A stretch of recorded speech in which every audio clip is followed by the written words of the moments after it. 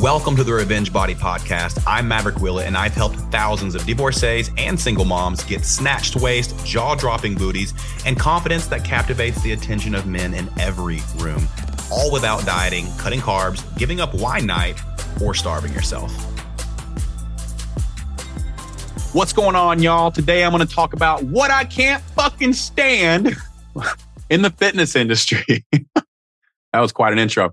I'm sorry if you were listening to this on a speaker and somebody just heard me say that, but y'all should know by now. Y'all should know by now that I use bad language. All right. So I don't want to make this is not a negative episode.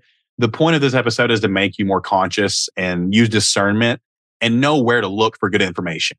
But I am going to talk about why I just have this distaste for the fitness industry. First of all, I used to be in it, right?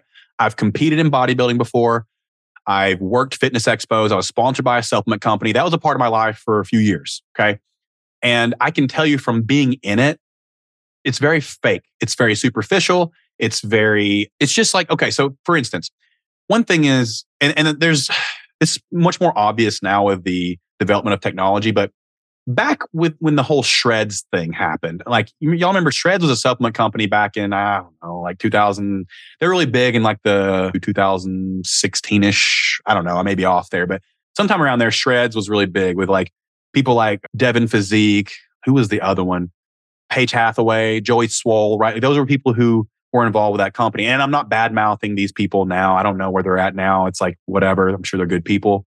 And everyone makes mistakes. I know that more than anybody. So I'm not here to badmouth anybody. But at that time, that company was really scamming some folks. And there was photoshopped pictures. There was a lot going on. But my point here is that I've worked a lot of fitness expos and I've met these people in person. And I have yet, aside from some like pro bodybuilders and some really big people who, are kind of like me, like they're even bigger in person or like whatever. What you see on social media is drastically different from how they look in person, right? Like I saw that firsthand, whether it's extreme amounts of photo editing, makeup, drug use, Photoshop, there's so much, cosmetic surgery. Like when the lights turn on, so to speak, so the majority of these people do not look anything like they look online. Now there is a select few of people who do look as good or even better than they look online. And I've met those people too. But the majority, what you see is a mirage. It's an illusion. And they've created and crafted an entire persona on a fabricated look. So that's one thing I just don't like. And in meeting a lot of these people too, I've seen how riddled the industry is with performance enhancing drugs. And look, I've used performance enhancing drugs. I'll be the first to admit that. Like I used them a lot because I felt pressured by the industry to look a certain way and pressured by myself to look a certain way because I thought I had to because I had no worth otherwise. So I hinged all my worth on my physical attributes and, having a certain body fat percentage and being a certain size and musculature. And so I used anabolic steroids in my 20s. Pretty, I wouldn't say I abused them because I had knowledge of how to use them from my youth and growing up in a house of bodybuilders. But I did use copious amounts for a couple years there. And do I regret it? I regret using the amounts that I did. And I regret the mental effect it had on me for sure. It exacerbated a lot of irrational thinking and hypersexualized my thoughts there for a while. And, there were some consequences there. But that being said, the industry is riddled with performance enhancing drugs and lying about it. And so I don't care. Like for me, this is the way I look at it. All athletes, whether you all like it or not, whether the populace likes it or not, almost all sports involve performance enhancing drugs to one extent or another and have for a long time. It's just the reality.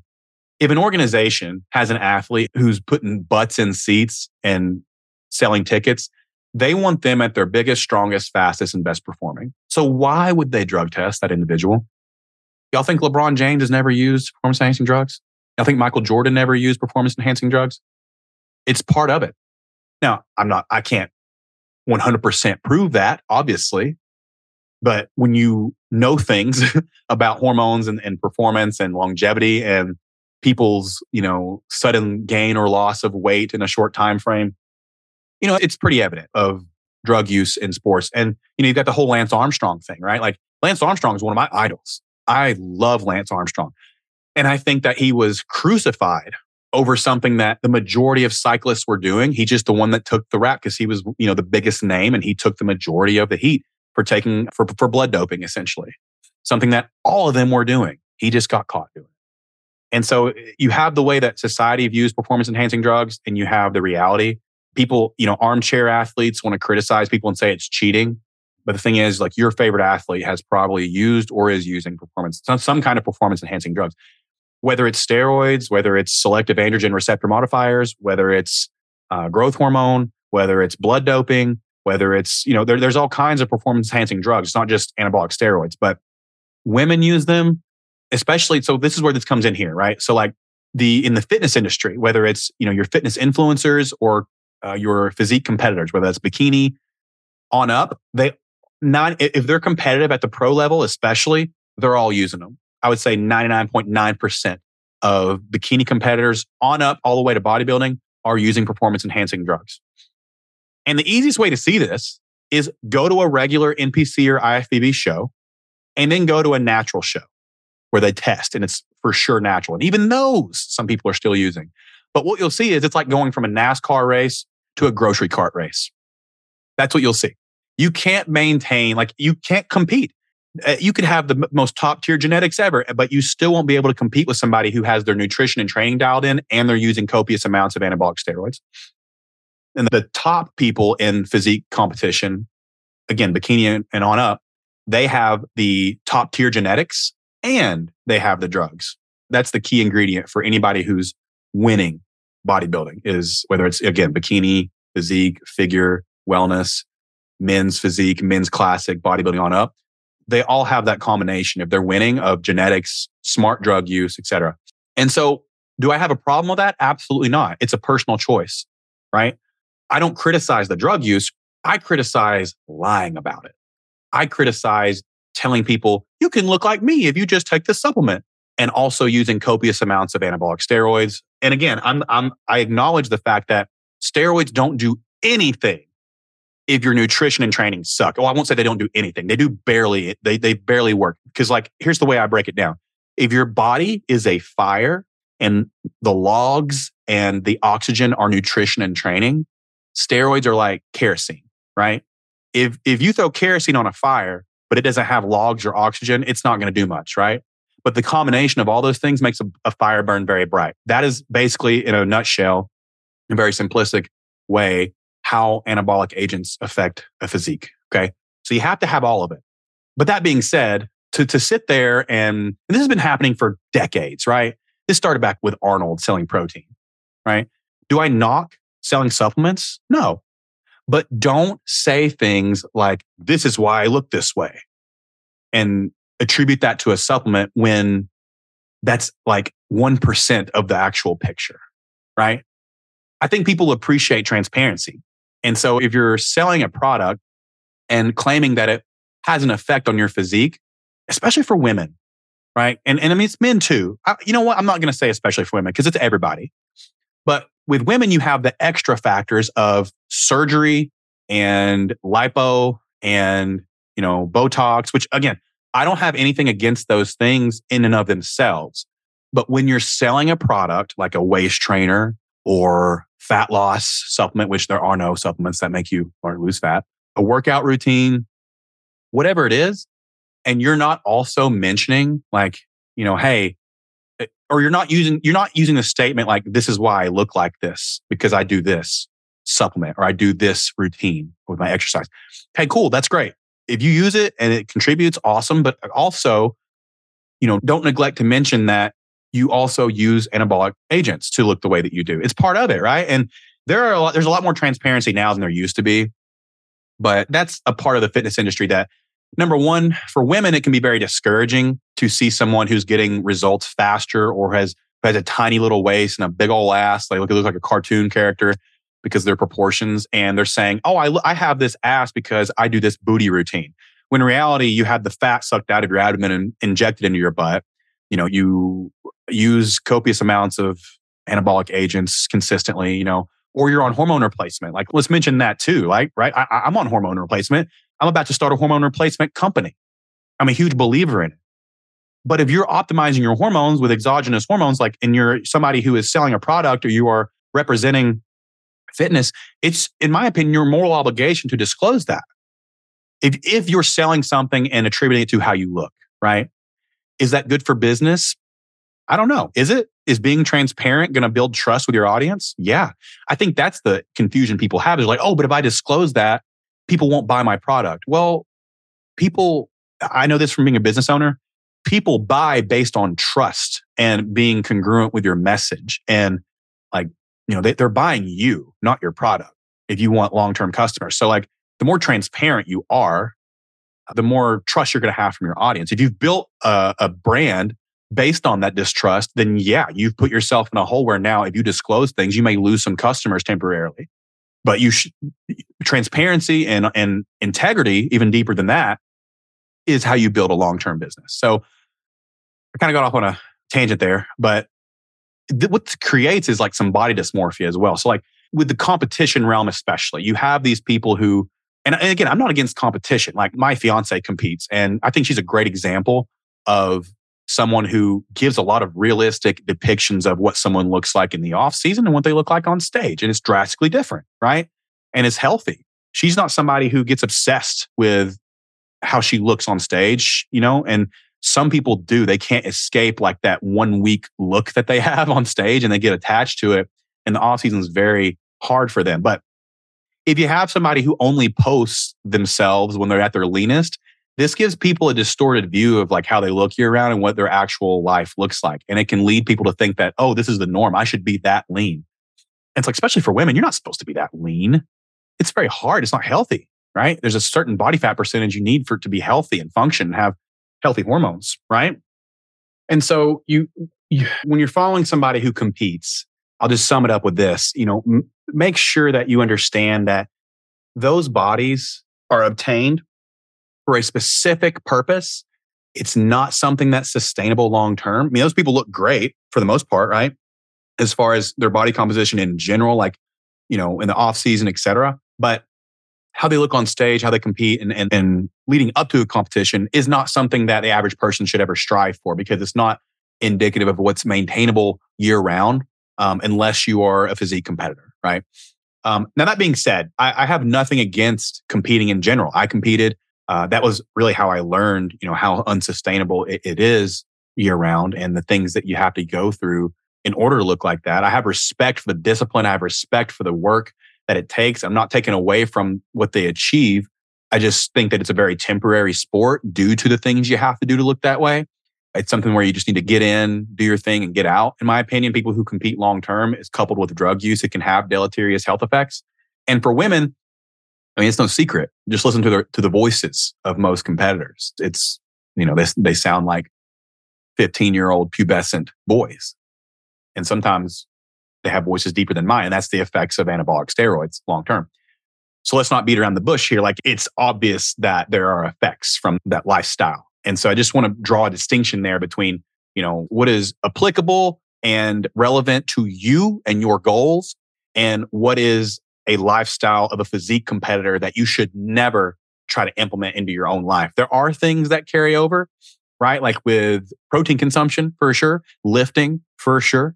But, outside of that, it's just not a regimen that is realistic for the average person. So moving on. So the one thing that I also have a problem with the fitness industry is the clickbaity, bad information that's out there, right? Like, now I understand using catchy titles or, things that are going to make people stop scrolling. Your boy does that constantly, right? Like, I do that all the time, whether it's me in a Speedo or, saying something outrageous. Getting attention on social media is the biggest form of currency right now, because if you can't get attention, you're not going to grow a business, right? I understand that. But when we give bad information, it can be harmful to people. It can be harmful to people who have health problems, who need to be seen by physicians who specialize in that, not some Joe Blow, Izzy the influencer who is not credentialed, who got bored of their job at LA Fitness and just decided to go online, right? There's no bar to entry when in the coaching industry. And so people can get seriously hurt or sick with bad information. You have people who open a video saying things like, this food's killing you. Okay, what are we doing here? Like, you obviously just want people to watch your video, but there's better ways to do it. And I'm not knocking the hustle. If anybody understands why it's important to get attention to your content, it's me. But we can do it in a way that doesn't put people at risk. There's people who, have been hospitalized because they took the advice of an influencer saying they should fast for 48 hours, or that they should cut oatmeal out of their diet completely, or they should cut dairy, right? And it's just not good information. So how do you find good information? Use discernment. There are some red flags you can look for. If someone is very black and white with what they claim, as in it's this way or the highway, no in between, or they're know-it-alls with no evidence, that's a key indicator that you should probably not follow that person. And I know I'm pretty anti-diet, right? I'm anti-diet because I want people to have a lifestyle they can maintain forever and just have intuitive eating skills. And I know that there's a 95% drop-off rate with any diet, right? Especially the more extreme it is. So that's why I'm anti-diet. But I am not someone who's going to say, hey, you shouldn't fast ever, or that fasting doesn't work for some people, it doesn't work for the majority. And my information is catered to the majority of like what's going to work for the most people and what is based on evidence. So that's the other part of it, is evidence-based, right? Like, do they back their claims with evidence? Do they use PMIDs every now and then? I mean, if you ask them to substantiate something, can they, or do they get defensive, right? And I used to be somebody who was like that. Like, you look back through the years, like if somebody commented like, well, I do keto and it works, and I'd be like, I'd come back with something defensive. Like, well, that's great, but it's stupid. Like I wouldn't maybe say something like that, but I've got used to get defensive, and that was out of ego, right? I'd be like, oh, well, look at my results. Obviously I'm right. And it's like, well, okay, but if I'm getting defensive, that's because now I'm triggered, right? I'm triggered at you questioning me. And now I'm in a place where it's like, here's the information and this works for the majority of people. If you have something else that works for you, great. This is just the information I'm putting out. This is what I believe in. This is what I'm convicted in, right? And you don't have to agree with it. Like, we can disagree. That's okay. It took a lot of work to get to that place, because obviously, like, what we do works for a shit ton of people. And there have been women who drastically transform using our principles. But that doesn't mean that my way is the only way, or that we're the only coaching program. Absolutely not. I mean, there's some people that, don't like what we do because they don't want to track calories, or they don't want to become aware of their habits, or they don't want to walk, or whatever it is, or they don't like my coaching team. They would rather have me as a coach or something like that. I don't know. There's all kinds of reasons why we may not be the best fit, and I'm okay with that. We are the best fit for a lot of people. So, but use discernment. The smartest people use words like may, or can, or I don't know. Intelligent people will admit when they don't know something. And then they also focus on finding the answer. It's like, hey, I don't know, but let's find out, right? Like, or more research is needed, or there's no conclusive evidence, but here's some evidence that points to this, right? Like, I'm a big believer in that. The more you know, the more you realize you don't know. So intelligent people will say things like may, or can, or it seems like this, or evidence says this, etc., right? But not an end all be all. So who should you follow? Here's just a few people that I recommend following, and I'll tell you why I recommend following them. So first, you have Lane Norton. Lane Norton is very evidence-based. He's been around for, over a decade. I think maybe even almost 2 decades. And the guy, is he a dick sometimes? Absolutely. He is a dick sometimes. And I understand his frustration with people who are looking for an easy answer. I get that as well from people. But he is someone who, and I heard this on another podcast, and it's very true. If you offered Lane $1 billion to fudge evidence, he wouldn't take it. He's somebody who has integrity, and I think that's lacking in the industry. I think it was Sal on Mind Pump. Ooh, that's another good one you could follow. Sal's good. But he's somebody who is straight up evidence-based. He debunks a lot of claims out there that are confusing the shit out of people. The thing with like cold showers, or ice plunges, or fasting, or keto. He, cutting sugar. He shows the data of why saying those things produce X result. If someone makes a crazy claim, the people are going to put out a Batman symbol for Lane Norton. He's going to come in and debunk it with a video, and he'll have the receipts. He'll have the evidence. That's why I like him. He doesn't just roast people. He only roasts people that put out information that could harm people. So that's why I like Lane. And I also like him because he has integrity. And I also use his supplements. I will say that I use his pre-workout. It's really fucking good. And it's science backed. So you can trust that Lane Norton is evidence backed. Next person is Mind Pump with Sal. I don't know Sal's last name, but they're they have a variety of guests on the show, on their podcast, but their information is just very practical. He's very pro lifting. He's very sound in his nutrition advice. He's just a guy that's just sensible. He's been around for a long time. He's got a big following. So big fan of Sal. Astrid, the anti-diet dietitian. I think on Instagram, she's the anti-diet dietitian. Again, just puts out sound information. She's anti-diet like me. You know, she's going to give you why like extreme diets don't typically pan out for people and why they can be deleterious to your results and your health. James Smith is great. He's funny. He's very he has this dry sense of humor, but he's been around for a while. He's got a book out. Like he's a very good source of information. And he also explains things. This is a skill that I think I have. He explains things in a way that you can understand and implement.